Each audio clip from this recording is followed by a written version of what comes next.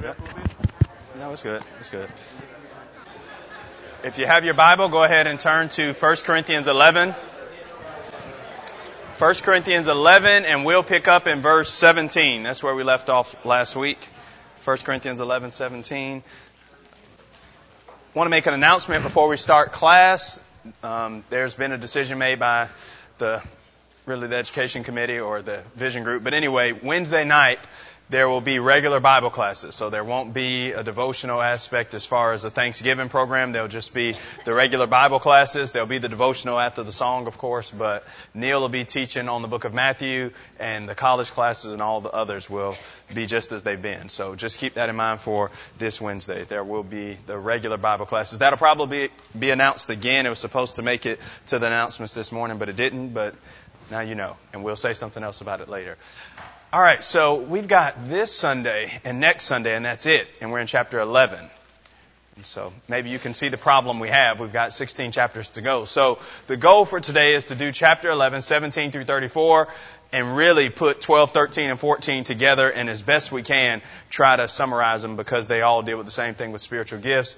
And so let's begin with what we have in chapter 11 and verse 17, which is really a discussion about the Lord's Supper. So last week we talked about authority and submission, and Paul mentions that as he talks about the head coverings and the need for men to look like men and women to look like women. And then in chapter 11 and verse 17, Paul starts to talk about the Lord's Supper. Now, it's interesting that he does this because in chapters 8, 9, and 10, there's been this great discussion about meat that's been sacrificed to idols and how the Christians can't partake of that. They'll be in fellowship with them. But then he talks about our meal, that is the Lord's Supper, that we eat to remember Jesus Christ.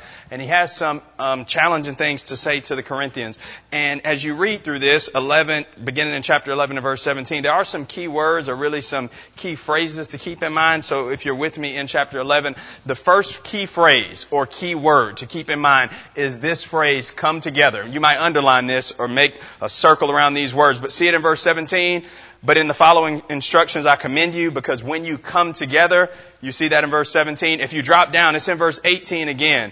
For in the first place, when you come together, and then it's in verse 20, when you come together. So this Lord's Supper aspect, and maybe more about that in a moment, something about the Lord's Supper suggests this is a congregational idea. In fact, chapter 11 through 16 is really about a worship service. You've got the Lord's Supper, the spiritual gifts in 12, 13, and 14. What Paul's going to mention about them isn't limited to what we do when we come together, but he will talk about speaking in tongues and prophecy in the assembly. And so it's this idea of coming together. The second key phrase or idea is to eat something. If you look at verse 20, when you come together to eat, he mentions it there. And then in verse 21, he talks about eating and getting drunk. And then in verse 22, do you not have houses to eat? And then the third key phrase or idea that runs through this last half of chapter 11 is this idea of divisions among you. So there were divisions among the Corinthians in the eating of the Lord's Supper, and Paul addresses that. In verse 18 and verse 19, he says, in the first place, when you come together as a church, I hear that there are divisions among you, and I partly believe it. For there must be factions or divisions among you in order that those who are genuine among you may be approved. And then if you drop down to verse 21 and 22, he talks about what the division was over. As they were eating the Lord's Supper for an eating, verse 21, each goes ahead with his own meal. One goes hungry and another gets drunk. What? Do you not have houses to eat and to drink? Or do you despise the church of God and humiliate those that have nothing? What shall I say to you? Shall I praise you in this? Paul says absolutely not.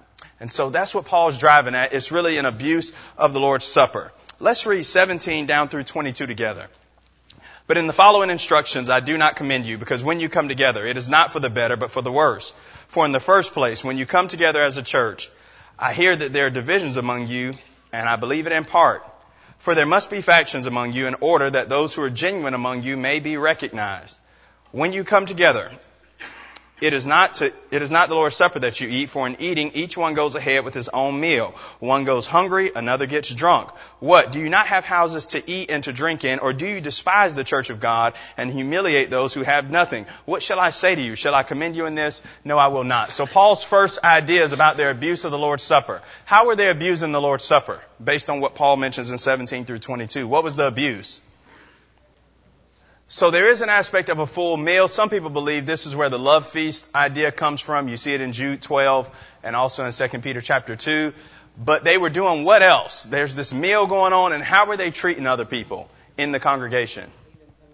They were leaving some of them out. Some were going ahead of others, and at the end he'll say, wait for one another, tarry for one another as far as the Lord's Supper is concerned.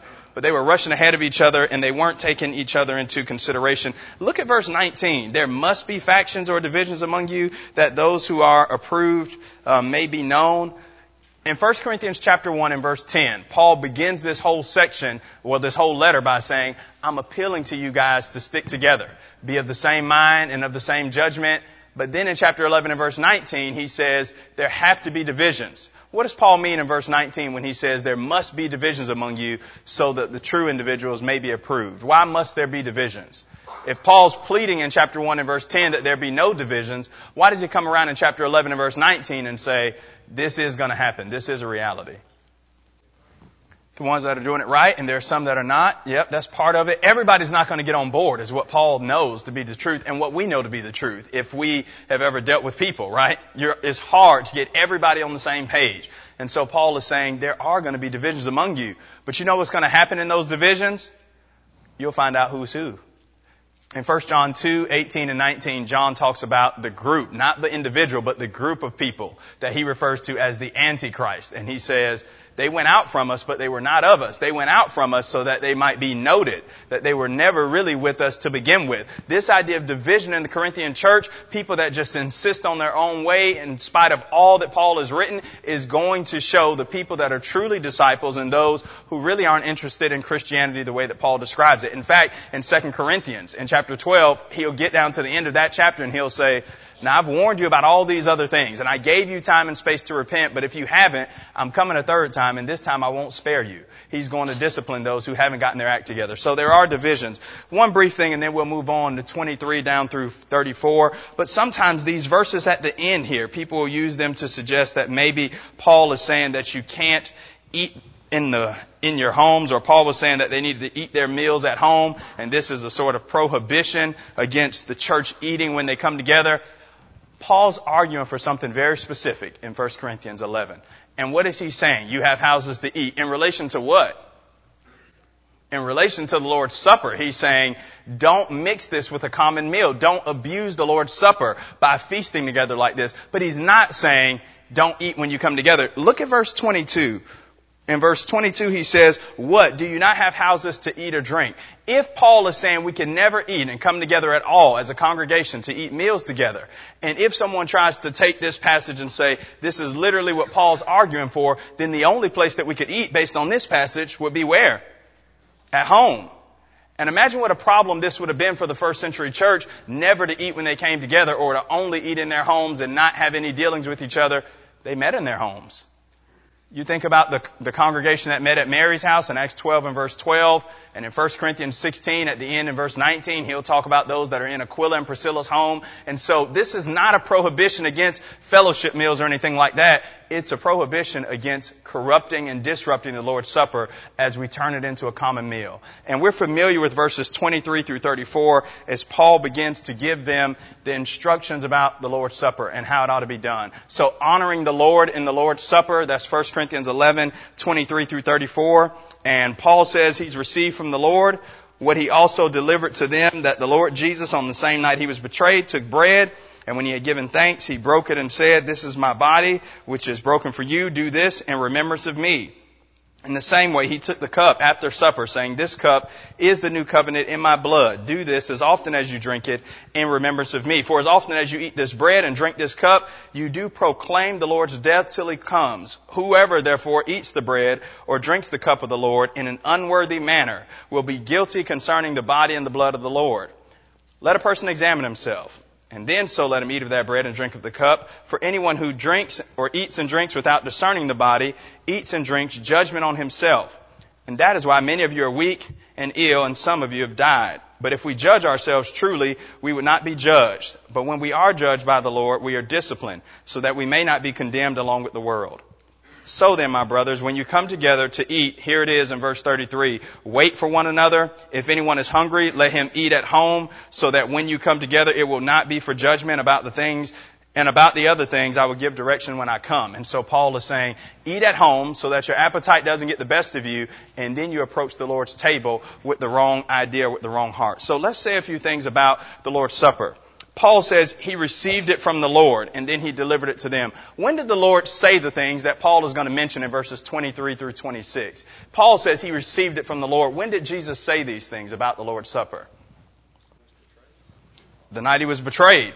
Paul wasn't there, right? Peter could have said, I heard Jesus say I was there. Paul couldn't say that. Paul wasn't a disciple. He wasn't in that upper room. But by inspiration, he receives these words and he recites them just as Jesus gave them to him. The same night in which he was betrayed, he took bread and he broke it. And then he says, this is my body, which is broken for you. Do this in remembrance of me. And then the cup, what does the cup represent? The blood of Jesus. Sometimes people through church history have had a problem with these emblems and what they mean. Some have believed in what's called transubstantiation, which is that the cup is the literal blood of Jesus and then the bread is the literal body of Jesus. But of course that's not the case. They're representative elements, right? Jesus says, this is my body. Well, the bread was broken, but that wasn't Jesus' body. Jesus actually gave himself on the cross. And so Jesus gives Paul these instructions, and then Paul says, I'm giving them to you. Look at verse 25. This cup is the new covenant in my blood. Do this as often as you drink it in remembrance of me. How often did the first century church partake of the Lord's Supper? Upon the first day of the week. Acts 20 and verse 7 says on the first day of the week, when the disciples came together for the purpose of breaking bread. Paul preached to them, ready to depart the next day, and he continued his speech until midnight. But before Acts chapter 20, go to Acts chapter 2. Hold your hand in 1 Corinthians 11, and let's run over to Acts chapter 2. Do I get the time back that Russell took from me this morning, or what do y'all think? Okay. I'm trying to get through 3 chapters. We'll see. All right, so Acts chapter 2, the day of Pentecost is when the church began. That's the first day of the week. Acts 2:41, people were baptized. Then they that gladly received his word were baptized. Same day there were added unto them about 3,000 souls. But then notice verse 42. This is just as strong as Acts 20 and verse 7 for the Lord's Supper. And we might do well to reference it more often. They continued steadfastly or devoted themselves in the apostles' doctrine. That's the teaching. The fellowship, the joint participation, probably dealing with the giving of their means. The breaking of bread and the prayers. Now in Acts 2:42, the breaking of bread is a reference to the Lord's Supper, especially with it being connected and surrounded with those other avenues of worship, which would be fellowship, prayers, preaching, and teaching. But notice verse 42, they continued steadfastly or devotedly. That gives at least the hint that this was a regular occurrence because the church, they weren't taking of it yearly or monthly. They hadn't even been Christians that long. And so in Acts 2 and verse 42, there's this regular pattern, and it's what you see in Acts 20 and verse 7. They took of it on the first day of the week. And remember one of the key words in 1 Corinthians 11 that we underline? What is that word or that phrase? It's in verse 17, verse 18, and verse 20. When you what? Come together. When would they come together? On the first day of the week. And so Christians from the very beginning were partaking of the Lord's Supper steadfastly. Acts 20 and verse 7 says on the first day of the week, that was really the reason they came together in order to break bread. That same phrase, to partake of the Lord's Supper. In 1 Corinthians 10:16, Paul will say, the bread that we break, is it not the body of the Lord? And the cup we drink, doesn't it represent his blood? And so that phrase, breaking of bread, is not a common meal. It is in Acts 2 and verse 46. But in Acts 2:42 and in Acts 20 and verse 7, it's a reference to the Lord's Supper. Now, here's something else to consider for us about the Lord's Supper. Why do we need to do it so often? What is this in my remembrance? Why do we need to be reminded? Why do you think it's an every week idea that we need to partake of the Lord's Supper? In remembrance of the Lord's death? Yep, that's right. We're forgetful. Okay, in what sense are we forgetful? Do we forget, could you forget somebody who died for you? That's what Jesus did, right? On the cross. Can we forget him? What part of us is forgetful? In what way are we forgetful? And the Lord's Supper, in partaking of it weekly, sort of reorients our minds. I agree with Kevin. We are forgetful. But in what sense does the Lord's Supper help us to remember? Every first day of the week, we partake of the Lord's Supper. And we're thinking about what Jesus did. When we just did that, were you reminded that Jesus died for you, or did you already know that? You already knew that. So in what sense are we forgetful, and in what sense does the Lord's Supper remind us? It doesn't remind us necessarily of the fact, though it may do that, but I think we knew that when we came in. In what sense is the Lord's Supper a reminder and one that we need? Okay, more about worthy and unworthy in a minute, but yeah, that's right. We look at our lives, that's a part of this, it's an introspective thing. Yeah. That's right. So in a sense, based on what Paul says in verse 26, we hear two sermons every time we assemble.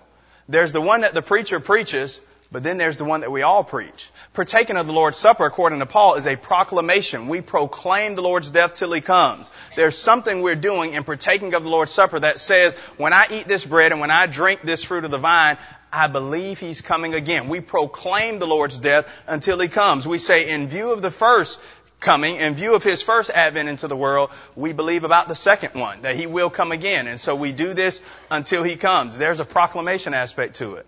Was there another hand? Yep, there. Yeah, you think about Jesus on the night He was betrayed with His disciples. For centuries, Jews have been partaking of what they know as the Passover from Exodus 12. The man was supposed to get before his house with the staff in his hand, belt girded about him, ready to go at a moment's notice, and he would tell his family the story of what happened when Moses delivered the children of Israel out of Egypt, and there would be a lamb, that they sacrificed and all of those things. But in Matthew 26 and in Luke 22 and in Mark 14, the lamb wasn't on the table, He was at the head of the table. 1 Corinthians 5:7 says, He is our Passover, sacrificed for us. He institutes His own memorial, and He says, this is my body, which is broken for you. Do it and remember me. And His blood is shed for the forgiveness of our sins. And so, just one more time, let's go back. What does the Lord's Supper help us to remember? He's coming again. He instituted His own memorial. What else? The power of His sacrifice and what it means for our lives. It reorients. Monday through Saturday, I'm a Christian, I read the Bible, I study it, I believe it, but so many other things are saying, this really matters. This is the most important thing in the world. You've got to get these bills paid, and we're worried about this with the doctors, and so many things in our family and relationship. And every first day of the week, at least for a moment in time, the world stands still, and we remember that Jesus died for our sins, and if we're Christians, all is right with us in heaven, and with one another on earth as we're reconciled to God, and we do proclaim His death until He comes. And that is a reminder that, one day God's going to fix everything. And He has already begun that in what Jesus has done for us, and we proclaim His death until He comes. We need that reminder. The reality that Jesus died, yes, but the power of the sacrifice and what it ultimately changed for us is something that we need to be reminded of over and over again. And that happens on a weekly basis. Does somebody else have a hand that I missed? Yep, Daryl. What was that? Give me a verse on that approved. I don't see it. Oh, 19. Okay. Yeah, for there must be factions among you in order that those who are genuine among you may be recognized. He may be. I'm not sure if he's saying they're not Christians or not, but it seems like he may be saying those that are among them, because of verse 17 and verse 18, this when you come together, who's genuine among them or not. But maybe that's right. The genuine are those that are Christians and those that are not. I think it is. One of my teachers and mentors, he said when he teaches somebody the gospel and they obey it, the very next thing he talks to them about is the Lord's Supper. For a lot of reasons, but one is, depending on when they get baptized, it's common for people to be baptized during the week. One of the very next things they're going to do on that first Lord's Day is do what? Partake of the Lord's Supper. Now, maybe they've done it before as a visitor and a non-Christian, not really knowing or appreciating its significance. But it's going to be different now. And so maybe when somebody's immersed, we start talking to them about, and probably some of this happens in the Bible study, but also, hey, you're going to be worshiping God, and this is how we do things, and this is why. Paul's writing to people who are already Christians, and he's saying, you need to be reminded about these things. And so that's a good point. We do need to instruct and teach them. Let's go down in here in verse 27. Whoever eats this bread or drinks the cup of the Lord in an unworthy manner. Well, let's back up. Let's hold on 27. I did want to make one more comment about the previous statement that Paul makes here. This when you come together. What does that say to us about the importance of the Lord's Supper? When you get down to verse 28, he's going to say, let a man examine himself. We may think about the Lord's Supper as individuals, and it involves that for sure, but it also is something that we do together. The Lord's Supper is a congregational endeavor. When you come together, what does that say to us about the importance of coming together and the Lord's Supper?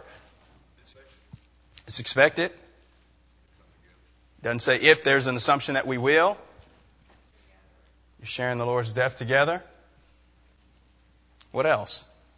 When you come together in the Lord's Supper, if I'm going to partake of the Lord's Supper rightly, then I need to do what? I need to be with God's people. I need to assemble with them. Paul's saying when you come together, you need to be remembering the Lord's death in this idea. And I know sometimes we say the Lord's Supper is important, and it is. But it's not the Bible doesn't say this is the most important. All the avenues of worship that we engage in are important. I've known people that take the Lord's Supper and they leave. It's like the spiritual snack for the day. Well, they've got that, then they're good with God. It's not a magic potion. It doesn't make us right with God because we've taken the supper. All of this is involved in worship, and we do it when we come together. And so part of being in the assembly is to proclaim the Lord's death together as we partake of the meal. And Hebrews 10:25 says, don't abandon the saints, don't abandon the gathering. And one of the reasons why is so that we can partake of the Lord's Supper together. Now, verse 27 says we're to eat, whoever eats of the bread and drinks of the cup of the Lord in an unworthy manner. That's the ESV. The King James has kind of misled us on some of this when it translates this adverb unworthily. And people have gotten the idea that, well, I was really bad this week, and so I'm not going to take the Lord's Supper because I'm unworthy. And this idea is, well, I'm not righteous enough to partake the Lord's Supper. Who is worthy to take the Lord's Supper?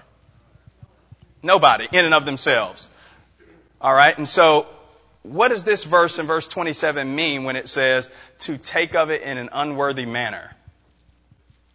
Yeah, it's kind of strange to say I'm not going to take the Lord's Supper because I'm not good enough. The very fact of the supper suggests that we're not, right? There had to be a death because we're not good enough. Then if he says, well, you've got to behave well enough to take it, that defeats the purpose of us needing a Savior. So it's not about our righteous behavior. The weeks when we feel the worst is probably the Sunday we need it the most. As we remember, oh yes, the death covered the raggedy life I lived Monday through Saturday. Not to continue in sin that grace may abound, but to remind us that forgiveness, Neil talked about it today, climbing out of desperation, our failings don't define us. And so an unworthy manner, according to Paul here, is to not take the Lord's Supper seriously in the time when we're engaging in it. Having our minds on something else? Derek? Right? Yeah, so God's going to do the judging on us to see whether or not we're approved. Yep. Has anybody ever struggled to keep their mind focused on the death of Jesus during the Lord's Supper? Show of hands. The rest of you are saints. But the normal people, we struggle sometimes with that, right? It's hard. And so what this means is, in that moment, I've got to be focused. And there are varying degrees of this. Some people are wrestling with children in the pews. I believe God knows that. He sees that and understands that for sure. But we need to be doing the very best that we can to focus in that moment. It's not a time to say, well, the tray's past me. Let me see if the Cowboys are up or what's going on with the weather or something like that.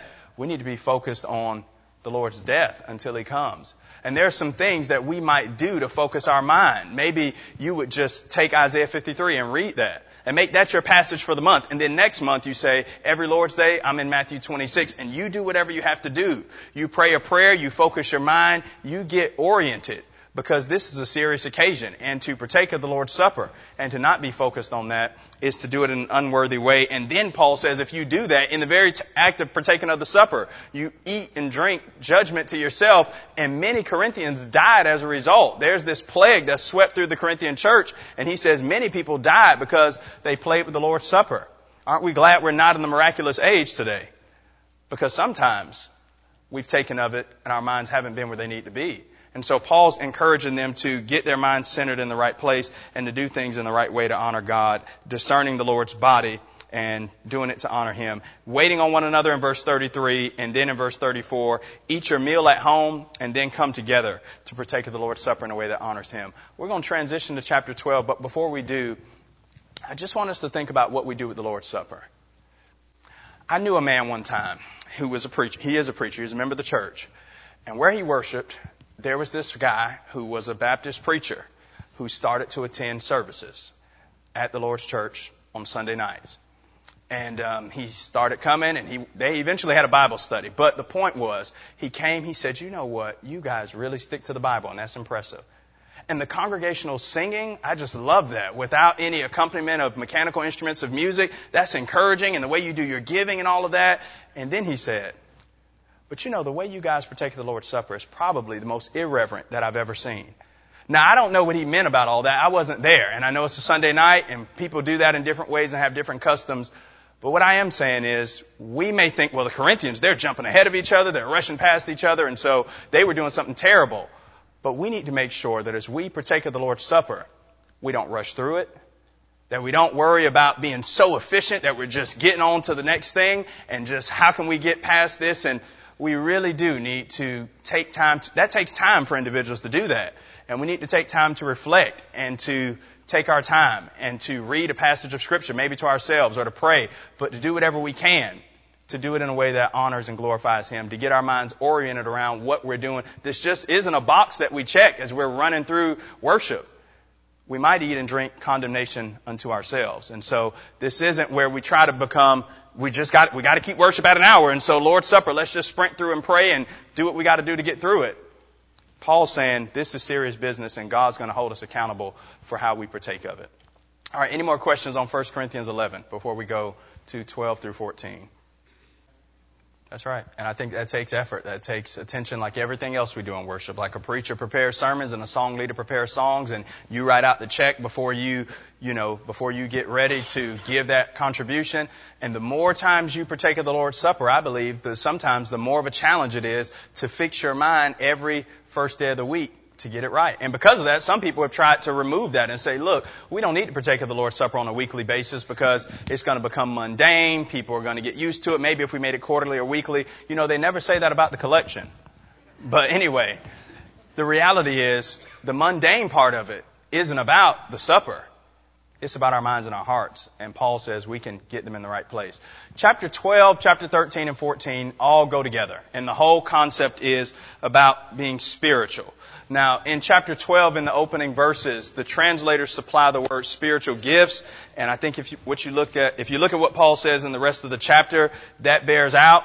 But ultimately, the Greek text has a word pneumatikos, which means just spiritual. What does it mean to be spiritual, by the way? What does it mean? A lot of people say this now. I've met people that have said, I'm not religious, I'm what? I'm spiritual. I'm a spiritual person. I'm in tune with my spiritual side. We use that term all the time. What does it mean to be spiritual? If somebody asks you to define that term, that phrase, are you a spiritual person? Yes or no? Let's start there. Are you spiritual? Shake or nod. Who's spiritual? Okay, now I've got you on the hook. What does that mean? What does it mean to be spiritual? To be guided by the Spirit? Okay. Yep, that's right. Paul says that. If we live in the Spirit, let us walk in the Spirit. Galatians 5:16. What else? To be spiritual. What do you think that means? Okay. So there's a spiritual aspect to everybody, no matter what. Christian, unbeliever, all of us have a spiritual side to us, that's for sure. We're made in the image of God.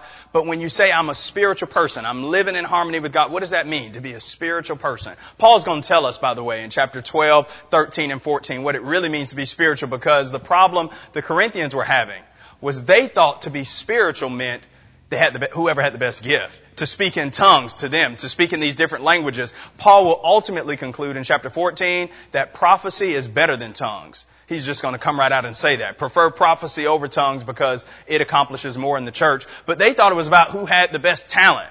So what does it mean to be spiritual? To be made in the image of God, to be led by the Spirit. And that's right, but we need a little bit more definition. What is the Spirit? What does it mean to be a spiritual person? Like that's how most people mean to use the term. Yeah, that's right. That's what most people in the world mean. When they say I'm spiritual, it means I'm not interested in organized religion. I'm on good terms with God by myself, and I don't need to congregate, which is interesting. Paul comes right after chapter 11 saying when you come together several times, and then he says, hey, here's how spiritual people behave. And so if we're really going to be spiritual, we come together. Here's what Paul gives us in chapters 12, 13, and 14. Daryl? Yes. That's right. What Paul outlines in the next 3 chapters is Christ-likeness, and this is how he does it. In chapter 12, Paul says what it means to be a spiritual person. It means to use the gifts that God has given you and to honor people that have different gifts. In chapter 13, to be a spiritual person is to be motivated by love in everything that you do. And then finally, in chapter 14, Paul's going to make this point. To be a spiritual person means to use your gifts and abilities for the purpose of building up the people of God and never to show off for your own purposes, to make the kingdom of God better in the time in which we live, and to do all things for the purpose of edifying and building up. So let's just briefly go through these. We don't have time to read them, but we've got 2 Sundays, so we've got to do this. All right. So chapter 12. The first thing Paul says is there are differing gifts. If you look at chapter 12, verses 1 through 8, and we won't read this for time's sake, but Paul's going to say that there are gifts given. And as was mentioned a moment ago, to be led by the Spirit, the Holy Spirit gave miraculous gifts in the first century. Can you think of some of the gifts that were given? And you can cheat and look in 1 Corinthians 12, 1 through 8. But what are some of the miraculous gifts that people possessed in the first century? Healing, prophecy, speaking in tongues, wisdom. What else? Somebody said they're getting all the ones I'm reading. Okay, interpretation of tongues. Yeah, all of those are spiritual gifts. God gave them for what reason? To spread the word, for the building up. Ephesians 4, 11 through 16 says, they're given till we all come to the unity of the faith, to the measure of the fullness of the stature of Christ, so that the church can be mature and complete. So you think about people obeying the gospel in the first century. No New Testament. They've got the Old Testament. They're learning all these things. And these gifts are helping to really flesh out the church, to build up the body of Christ. The speaking in tongues, the healing. Romans 12 even says that giving was a spiritual gift, exhortation or encouragement. And so we'll see in 1 Corinthians 13 that the miraculous age has ceased. But does God still give gifts today? What kind? They're not miraculous. We don't have miraculous gifts today. Would you say that God still gives people gifts today? Roger? Okay, so God gives people the gift to teach. Yeah, God still gives gifts, but they're not miraculous, right? But God's not limited to the miraculous. That's what people need to appreciate. Sometimes when you say to a person, miracles don't happen today. The miraculous age has ceased. They say, well, you're limiting God. No, actually the reverse is true. To say that the only channel that God has is miraculous, and when the miraculous age ceases, God ceases to work, is a failure to appreciate that God doesn't merely need to use the miraculous. He's spectacular enough to use the ordinary, and that's what He does in our dispensation. And so God has given every one of us gifts, and this is what Paul says throughout the rest of this chapter. Look at chapter 12, and we'll just pick out some of these. We go to 11:30, right? No? Well, I plan to. No, I'm just kidding. Anyway, we'll just stop when they quit. Paul says we all have a gift. In verse 21 down through 26, he says everybody has a gift, and nobody should say, well, I'm not a preacher, so they could get on without me. Or I'm not an elder. See, God's given every one of us something. Every one of us. Nobody is exempt from this. And we not only have a gift, but we have a responsibility to use it. Some of us are gifted in technology. Some of us are gifted in caring for others, in cooking and encouragement. And all of those things are needed to make the body globally, but especially at Lehman Avenue, what she is. And the church is robbed, really, when you don't use the gift that you have. So when people say, well, you should get off the pew, you should do more, you should be involved, you should have skin in the game here in the congregation, it's more than just getting you involved. It's not to earn God's love. You can't. We can't. But the body needs the gifts that you possess. What every one of us should be saying is, okay, what do I have? What has God given me? You've got the 5-talent man, the 2-talent man, and then who else? The 1-talent man. The 1-talent man was rebuked in the parable, wasn't he? Because he pretended to be the 0-talent man who doesn't exist. Every one of us has something. And it's our responsibility to figure out, what do I have? What do I have right now? Not what I have when retirement comes or when my kids get older or when I'm finished with school. What do you have right now that you owe the Lord to give Him a return back on it? Paul's saying everybody has a gift, and all of the gifts matter, and we all need to use them. Now, chapter 13.